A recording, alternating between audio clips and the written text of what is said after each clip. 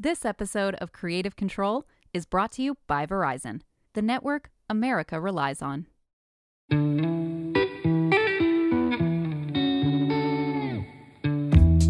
Hey there, I'm Casey Finey, host of Creative Control, and we're actually in production for Season 2 of the podcast. So while we're hard at work bringing you more of the people and trends shaping the creator economy, please enjoy this throwback episode. RuPaul's Drag Race has elevated drag queens to their rightful place in the mainstream, and one of the standout talents from the show is no doubt Monét X Change. That's not up for debate, that is just fact. Check out this conversation where she explains the importance of incorporating being Black in her drag. Drag has finally been getting its long overdue place in mainstream, led in no small part by RuPaul's Drag Race. The show has introduced the world to nearly 200 queens across the US, UK, and Thailand. And while every queen is special in their own right, it's hard to turn those 15 minutes of fame into a lasting career. But that's something Monét X Change doesn't have to worry about. Since her time on Season 10 of Drag Race and winning All Stars 4, Monét has appeared in national ad campaigns, released a visual album, and got her own talk show. And to hear her tell it, that's barely her first act. In our conversation, Monét explains how learning to embrace her Blackness has impacted her drag, why she's making music and not drag music because there is a very important distinction there, and how she's able to block out criticism on social media and that nagging beast of perfection to focus on her craft.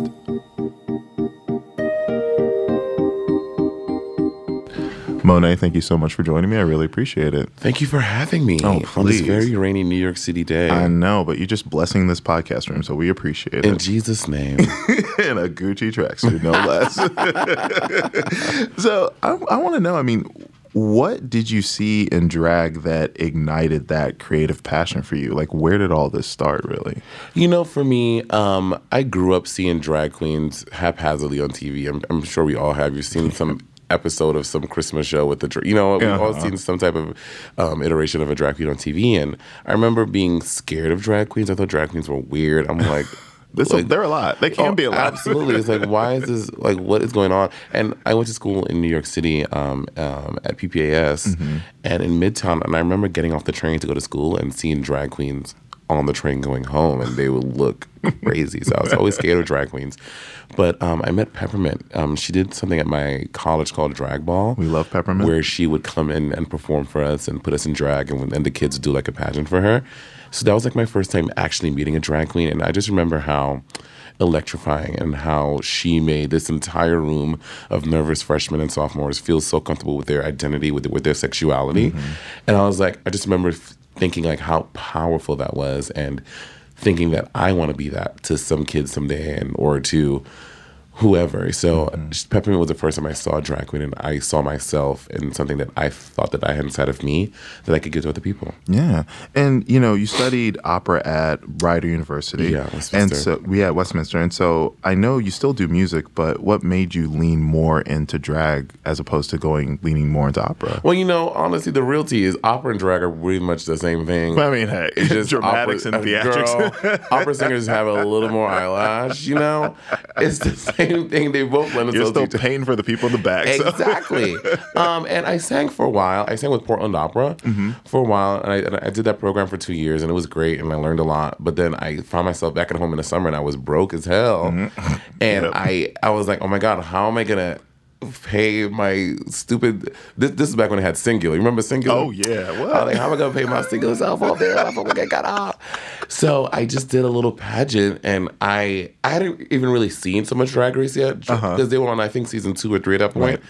And I had seen like an episode or 2, and I was like, whatever. But I did this pageant, and I just had so much fun. I just put on some Ruby Woo lipstick from MAC. That's when Ruby Woo didn't just come out, but it was, she was new on the market. Yeah, she was still fresh. And I was doing Ruby Woo, and I put on some eyeliner, and I did this thing at Therapy Bar called Cattle Call, hosted by Peppermint. And I had the time of my life, and I didn't win that night, but something in it, I was like, this was so much fun. And then from there, it was just getting dressed, and before I know it, I had my own show, and then it just grew and grew and grew. So I just think that drag gave me more access into performing more than opera was giving me at the time. So naturally, as a born performer, I was like, I want to do this now instead of focusing so much on opera. And I'm glad you brought up Ruby Woo, because I was going to ask, I mean, what was early Monet like? Oh, girl. The first wig I bought was in Soho at this really shitty store in Soho. Back when Soho was still popping, because it's not no more. And I mean, facts. And I got this wig, and honestly, truth be told, it was actually a really good wig. I had no idea what I was doing, but was it a kitty cat wig? it was not. It was like a shoulder length, curly 627. If all my ladies out there that know your colors, 627 is like a honey blonde, and it was a lace front. I didn't even know what lace fronts were. I just happened to. The drag gods were smiling upon me when they led me to that store to get a nice lace. And I used it, honestly, for years. I retired it maybe only like 3 years ago. Oh, wow. I know. My God. It was a great wig. It really was. I mean, that's the thing. So, I mean, how would you say your performance style, your aesthetic style has evolved to where you are now? I think that New York Queens as a whole, we prioritize performance more than, not saying that other queens in other cities don't prioritize performance, but New York City's queens are really performance based. Like, you think of the great performers like Bob, and you think of Peppermint, and you think of Sasha Velour, and you think of Bianca, who's such a comedy and performance are like at the head of what the drag queen New York City stone is. You know what I mean? So that was always my main priority, is that not what I'm wearing, not what wig I have on, but are you coming to my show and being entertained? Are you living like thinking that you had the best out of your life, as opposed to my outfit was perfect, my hair was like, who cares? Like, that's not what people are. Yeah, I mean, nowadays drag is so about aesthetics, I feel, because of Instagram and Twitter, all that stuff. So it is more leaning into aesthetics. But I feel like when I started drag, I wanted to be a great performer, and that was my main goal. I didn't care about anything else. And up to today, you have to keep up with the Joneses. You got to get new costumes, get new outfits, because season 10 I got red for not having fierce outfits and fierce costumes. But again, I think that my drag spoke, and it spoke differently to people, because people were watching me and being thoroughly entertained. So. But you got to grow with the times. I was entertained. And Thank you. I was going to ask, I feel like, the drag community is incredibly crowded, which I think is a good thing. That being said, it really means that you have to find your own lane. So what assets or combination of assets do you feel like you have that makes you unique? I think that something that I try to echo a lot in my drag is celebrating Blackness. I've said this before. It took me a long time to appreciate my skin and being Black. Like, I remember it wasn't until because just growing up in America, I was just taught that who I was not valued by society. I was looked at as a monster, as someone who was who needed to be tamed.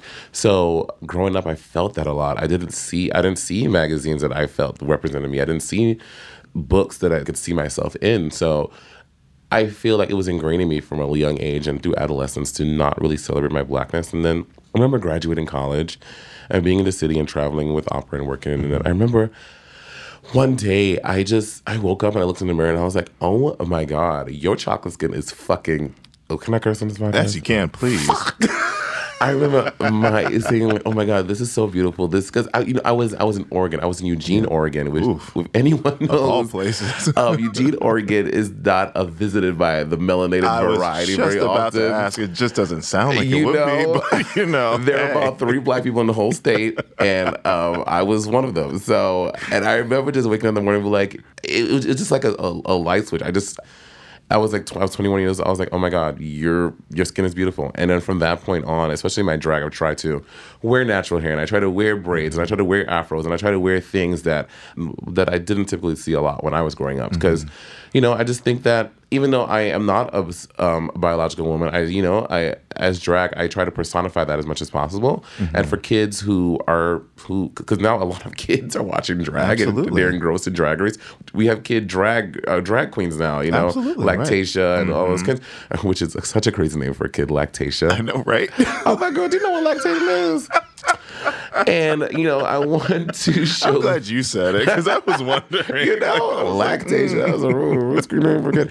But for the kids who are watching me or whoever, to show that I am embracing my Blackness and my drag and doing as much as possible. And, I've been around people saying, girl, braids again? Yeah, braids every motherfucking day. Exactly. So... Right. Yeah. And that's the thing. I feel like It's interesting that you mentioned RuPaul's Drag Race. Obviously, is how we all got to know you, and you were eliminated on season 10 unfairly, as many would say. Yeah, I mean, I am one of those. Just saying. Yeah, I mean, but then you turned around and came back on All Stars 4 and won it. So, now that you have some distance from those experiences, I mean, like, what would you say has been your most significant learning lesson?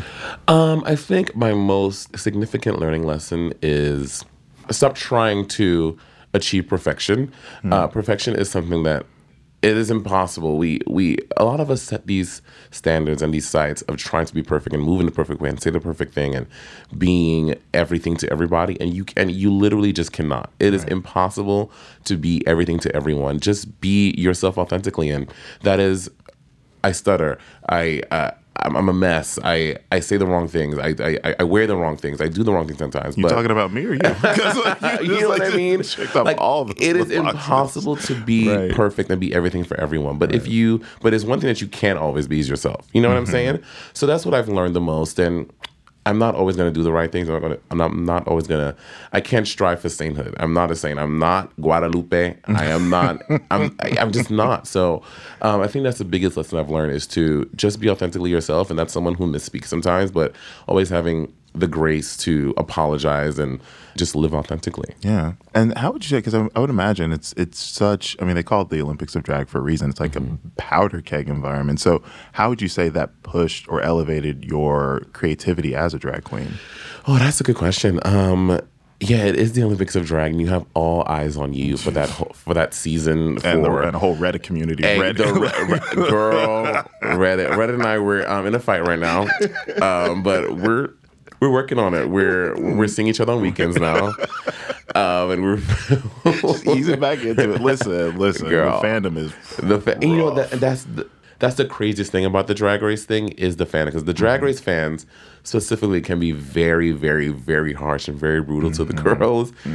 And yeah, that's been the thing that I've been trying, you're always trying to learn how to handle and how to get hands on, but that's the thing that has taken a lot out of me, I would say, is tackling. Now you have all eyes on you. All people are being so critical of every single thing that you do. Whereas 2 years ago at this time, I was in my apartment eating huge chips and watching The View on my bed and not worrying about what anyone, not going on my social media to see what people, you know what I'm saying? Right. So it just takes a lot to learn and how to handle and knowing not to let it consume your life, because it really can. I know some girls who are literally crippled by social media, and they cannot do anything else because they're so afraid of what people are going to think and say about them. And I cannot be a slave to social media for the rest of my life. I just can't. Right. And so fandom aside, I mean, like, getting back to that creative experience, I mean, like, how would you say being on Drag Race twice now has elevated your drag? Oh, it's definitely forced me to upgrade the level and the style of my drag to...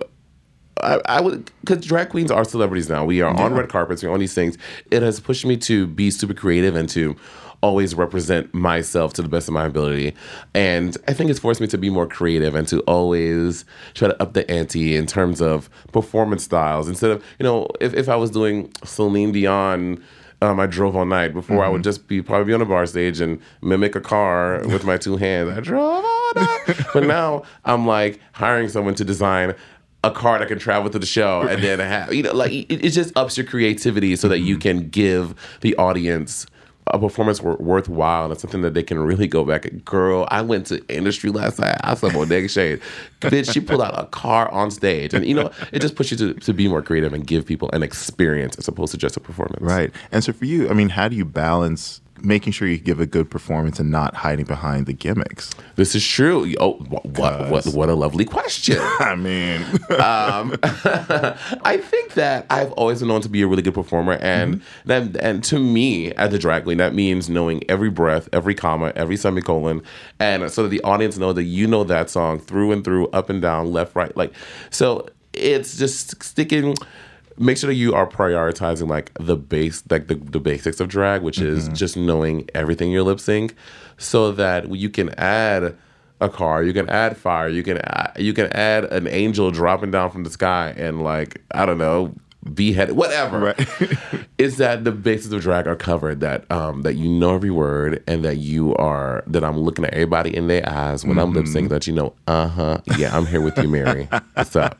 Okay, that's what I was asking. I mean, like, what would you say is because on this podcast we've talked a lot about the creativity of like improv, and I would imagine that, especially on a competition where you know the song you're going to sing, you get like what, a list before the season Yeah, you get a starts, list before the show starts, and then but you don't know if you're going to be the bottom that week, Right, and then like when you exactly. know the song, so a lot of it is like, yeah, you can go into it knowing the songs, but then when you hit that stage and you have to actually perform it, there's a lot that you can just kind of improv and kind of like feel the moment. So like, how do you improv? Like, what's the art or the creativity behind improv in the lip sync? You know, I always, before Drag Race, I was like, oh, I want to do like an improv class so I can be blah, blah, blah, blah. I can prepare this and I can know how to do that.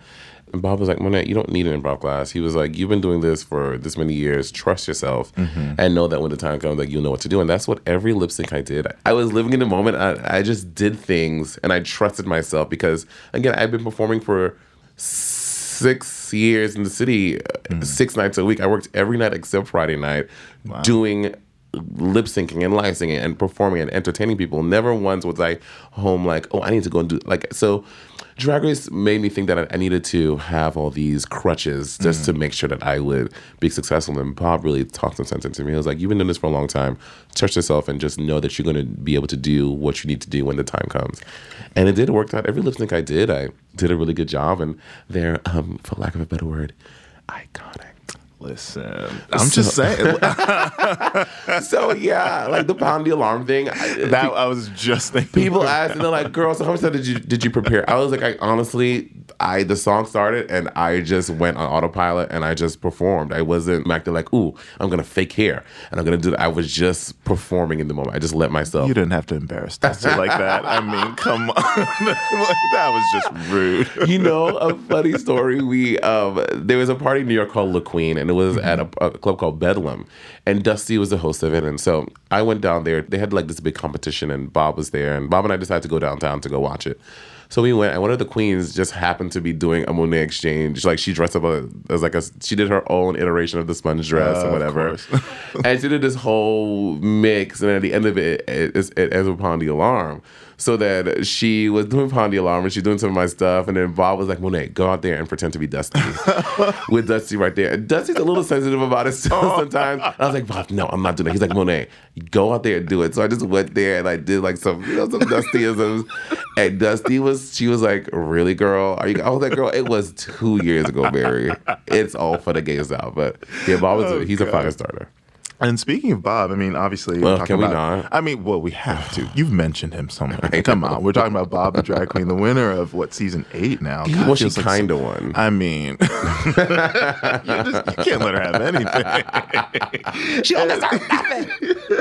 Obviously, you two have been friends for quite some time, but you're also working together. I mean, you have your podcast, Sibling Rivalry, amazing podcast. So, how has it been developing that professional relationship with a friend? You know, it's tricky sometimes. We fight, and people don't see we fight and we argue a lot. I mean, I get to see it on the podcast. I was gonna say. But it's called Sibling Rivalry for a reason. It's just that we're both so opinionated and we're both so headstrong about what we want and what we envision for the podcast. Recently, we released on our Patreon this fight we had because Bob came to me. He's like, Monet, let's do a podcast together called Sibling Rivalry. And I was like, yes, I'm on board. And we've done it together. So, but in his mind, it's his podcast. I'm like, it's not yours. We're doing it together. So we released this argument. He proposed a question while we were recording an episode. He's like, what do you guys think about us doing something called The Only Child?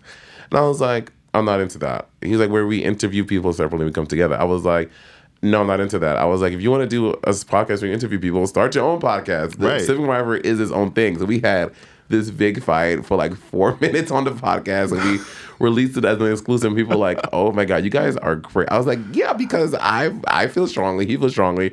So it's been us trying to navigate what is in the best interest of our podcast and our friendship as opposed to business things sometimes. So sometimes we got to step back, step away, and be like, You go in your corner, I go in my corner. I was just about to ask. And then let's come back. How do you solve those creative differences? Yeah. Because that's like, it's very tricky, especially when you're talking about a friend, because like you just always want to try to guard that friendship at all costs. But naturally, as you said, you're two headstrong people, so it's like you're gonna butt heads. 100%. So is it just like you go to your corner, I go to mine, and just like cool off for a minute, or like? Yeah, well, that's my go-to. Bob likes to handle things in the moment, immediately. Like if we have a fight right now, he's like, "No, we're not leaving until we hash it." I'm like, that's not going to work for me. Right. So sometimes we're fighting about how we're going to make up. It's just sometimes it's the craziest thing.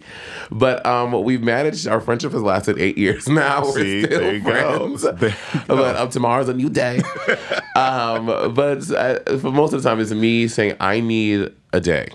Just give me 24 hours. I just need to just not be with you." And he's like, "No, let's talk about it." And so it's just me literally just getting my coat and disappearing for a day and coming back and be like, "Okay, now let's talk."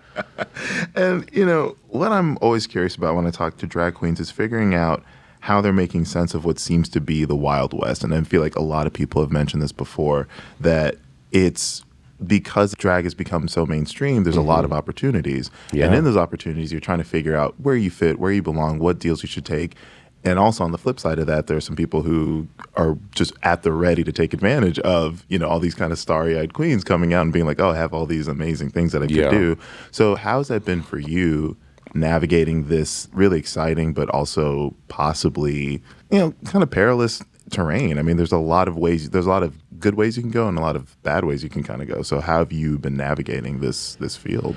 I think a lot of it is having a really trustworthy team and people that you can bounce ideas off of, because not every opportunity is a good opportunity. Not every opportunity is a bad opportunity. So it's kind of just like doing your research a little bit and seeing, okay, is this the way I want to go? Is this the brand that I feel that best represents me? Is this something that I would be ashamed of promoting? You know, you have to ask yourself all those questions so that you're not doing things that are potentially detrimental to not even your business, because, you know, sometimes fuck business. You have to think about your mental well-being and your mental state of being. So I think I ask myself all those questions. Is this something? And sometimes you say yes to something and you have no idea. Even though you do your research, you have no idea it's going to affect people in the way it does sometimes. Right. And if you genuinely feel that this is something that you did that was problematic or bad, then sometimes people are afraid to apologize. I have no qualms in apologizing because, again, like I said before, I'm a human being. I say the wrong things. I make mistakes. Apologize, Mom. Just do it. Right. So when I do make those bad decisions and bad mistakes that I feel that didn't best represent me and my brand, I go out and I do apologize. But if it's something that you wholeheartedly believe in and other people don't, that's not your business. What other people think of you is none of your business, okay? Right. That is that's theirs. That is what you don't like the fact that I do drag. That is literally none of my business. You don't like the fact that I wear nails. That is none of my business. You don't like the fact that I did this interview with this guy that you don't like. That's none of my business. So I think it's just always thinking it that way and just operating in your best sense of self and your moral compass of what you know to be, you. And how's the learning curve been for the business side of it? Because I think, again, a lot of these drag queens, everyone is so heavy on the creative. And I think, they may be lacking on the business savvy side of it. So for you, how's it been developing the business side? Because it's mainstream. This is a big business. Yeah. I mean, a lot of queens are like, honestly, millionaires at this absolutely, point. 100%. So it's like, how's that been for you? I think that, again, is having a good team, but also, getting someone in that inbox, girl. We obviously we get lots of emails and you get lots of inquiries and you get lots of things.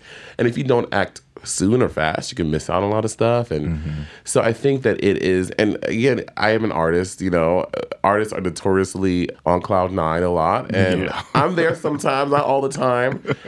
And for those kind of things, I have people like my assistant Patty and people that be like, girl, you need to do this thing. You need to press this button. You need to pull another crunk. So you got to do something. So I think that it is not being afraid, because also some people feel like, no, I do all of it. I want to be in charge of everything. You have to be able to relinquish power sometimes for your best interest, because it is impossible to do everything by yourself. And but again, you don't want to lean on everyone for everything. Honestly, I think the biggest lesson I've learned in this whole thing is balance. Balance is so important in terms of every aspect of the drag thing, like in terms of your performance. Some people want to work 7 days a week for the whole year, and that's just not good balance. It's just not going to have a positive result for you. Right. And right now, it may seem great. Like, oh, girl, I'm doing it. I'm on my 4th bump this week, girl. Woo! And then you get to the end of the month and you're a zombie. You're drained. You're exhausted. So I think it's balancing out the creative, the business, so that, to help you wield the best result. More of our throwback episode of Creative Control after the break.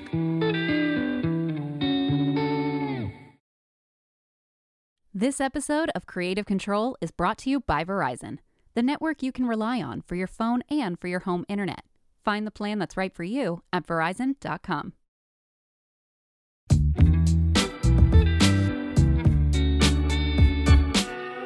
Speaking of business, you have a really amazing talk show with the Build series called The Exchange Rate.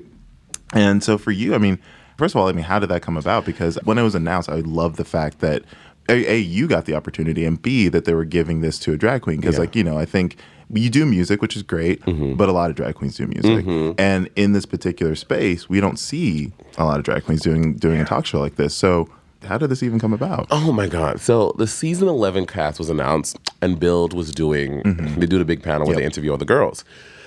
And they sent me an email. They were like, hey, we're interviewing all the season 11 girls, and we would love for you to lead the interview. I was like, oh, that's great. That's a great idea. So I was planning this really cute look and everything. But the night before, I was coming back from, I forgot where I was coming back from, but I was supposed to land at like 10 something in the morning, but it was wintertime, I believe, and my flight got delayed, whatever. So I ended up, the interview was at 3 o'clock, and my flight was now not getting in until 1 o'clock. Oh. So, but in New York City, by the time traffic and everything, I didn't end up getting to the studios until about 2 o'clock, which is an hour before, which is no time to paint my face. I was like, you know what? I'm just going to go out as a boy and do it as a boy. So that's why I ended up out of drag. But so then after that, the VP there, her name is Suzanne Lindbergh. She was like, I cannot tell you how impressed I am with you. You just kept rolling with the punches, and you weren't able to get in drag, but you were just so good and you're so effervescent. And it was just, I just loved having you on the show. And then I was like, you know what? I'm going to do a talk show here. And she was like, you're so crazy. I was like, no, I'm serious. I was like, I'm doing a talk show at Build. And then you pitched that. You said that to her in that moment, girl. Listen, you got to ask what you want. I was like, I'm doing a talk show here, and literally because downstairs the Build is like these. It's very 21st century offices. Like everybody got their desks and everybody was like, this bitch is great. I'm like, I'm not joking. I'm doing a talk show. She was like, here's my car, whatever. So that same night I went home and I outlined what I thought the entire show would look like, the beginning to end. And I wrote her and I sent her the email. I was like, this is the talk show. When do you think we should start? And then she sent me an email back. She was like, I like it. And then 4 months later, in May 23rd, we did the first episode. I had no idea. Yeah, it was like that. See, that's the thing. So that's so interesting to me because you go from seizing that opportunity to interviewing Logan Browning, Miss Universe. Rue did it. Can I say when Rue agreed to do the show, it honestly.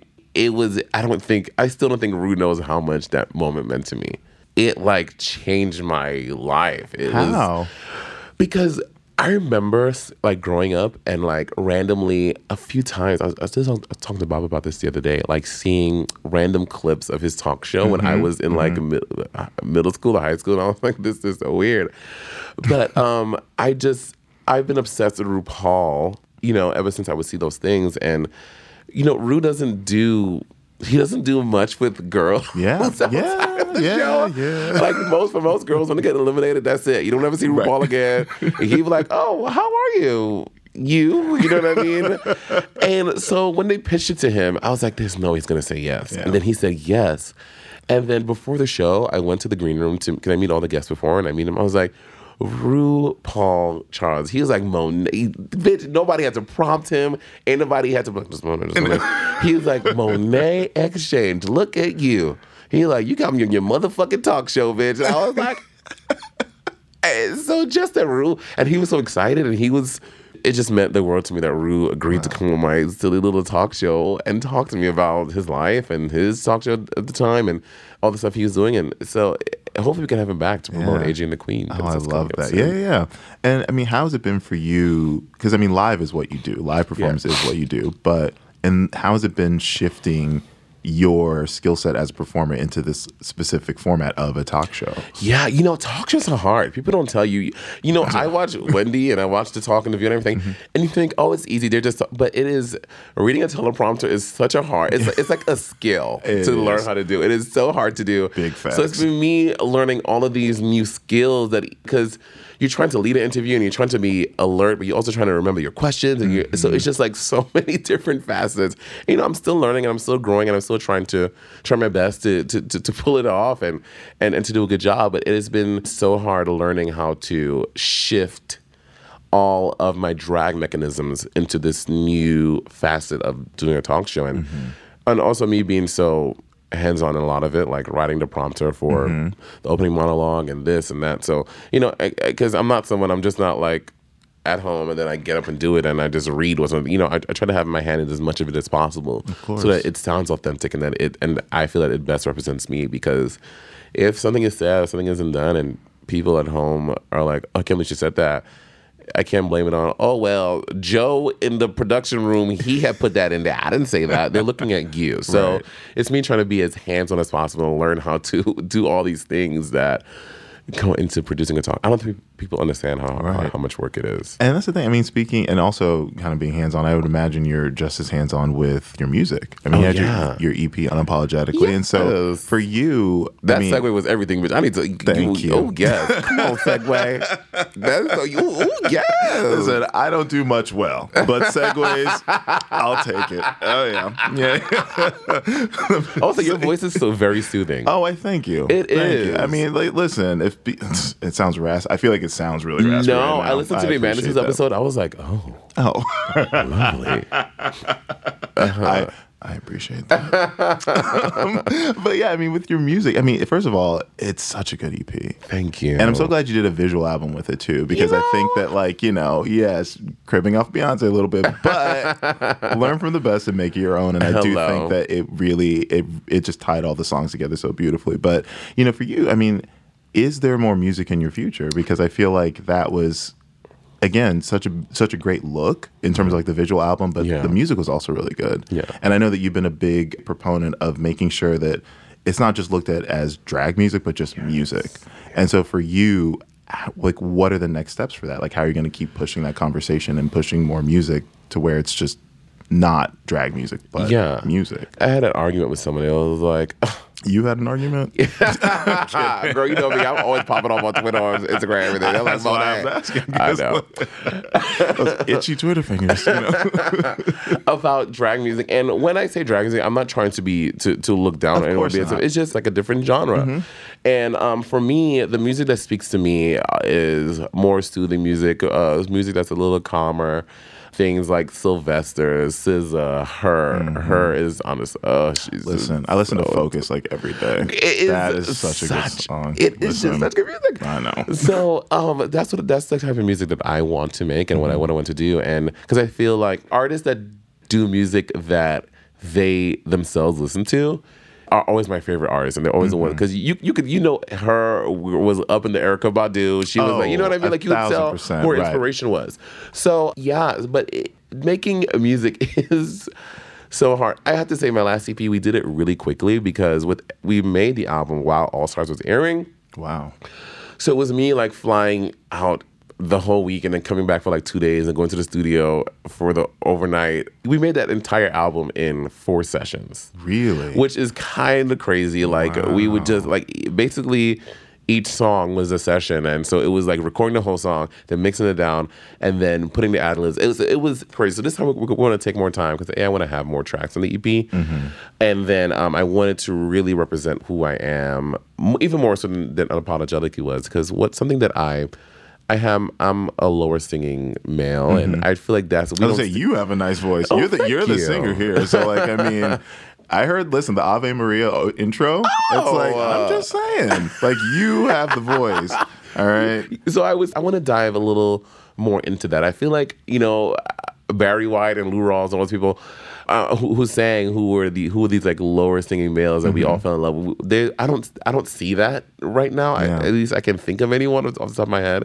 So I just want to, in this next EP, I want to explore that realm of music more, and more things in the realm of gently, and things that are, exploring a lower voiced male a little bit better, and putting our stamp on the map, because you got we got all the tenors out there, but where the bass and the baritones at? Listen, you know what I'm saying? Fair question. We want love too. So that's where I'm trying to go with the next EP, but it definitely one coming out in 2020. We're looking at May. We started in the studio last week, actually. So we're giving ourselves more time than 4 sessions to make this album. I was going to say, outside of just kind of expanding the time frame of making this, I mean, what would you say you've learned from making Unapologetically, just in the creative sense that you're applying to this new project, like in the songwriting process, and like production, like getting the right team, like what have you learned in like kind of the creation of an album that you're applying to this new one? I did not know that I could write music. I was like, I'm not a songwriter. I was like, someone give me a fierce poem, we'll put it to music, that's fine. But I was like, I just did not think of myself as a songwriter. And working with Aritza Laws, who she worked with Michael Jackson, she worked with Whitney Houston. My friend Jay DeFeo, he has a hand in almost everything that I do. Wow. And he introduced me to Aritza, and she's like an amazing singer, songwriter. So working with her, she really pulled a songwriter out of me that I did not know that I was in the studio like, that is like, yes, Monet. Yes, you want to let him know. So I want to dive deeper into songwriting this one, and really, really, really, really getting the things in my heart that I want to say. So I feel like I'm a fair songwriter. I definitely want to do that more. And with the production, I want the music to, there's something in the way that because she plays like 19 instruments. She's just putting everyone to shame. You know what I'm saying? It's fine, just like, God damn it. Can you just give me just a little bit of that talent?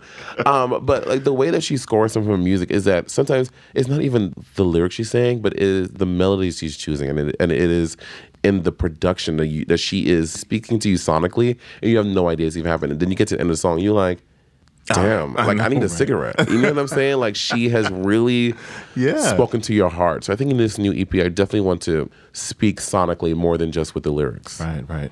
Yeah. And so, I mean, obviously, you have such a long career ahead of you, but at this particular point in your career, how have you come to define creativity? Oh, that is a good question.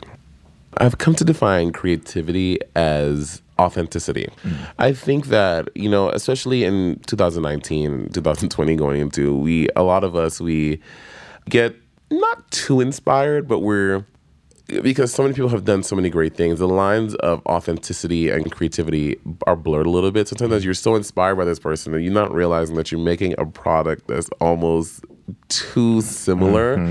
And it's like, where are you? So I think that creativity in 2020 for me is defined as authenticity and taking inspiration but making it your own, because again, no one else can be you but you. You are literally the only person in the world. And how many people in the world? Almost 1 trillion, I'm sure. Getting there. You are literally out of 1 trillion people, you have 100% chance of being yourself.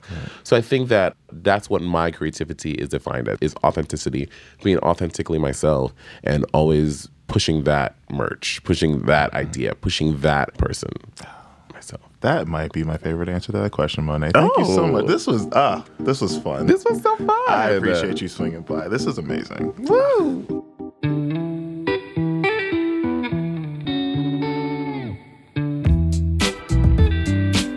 That's going to do it for this throwback episode of Creative Control.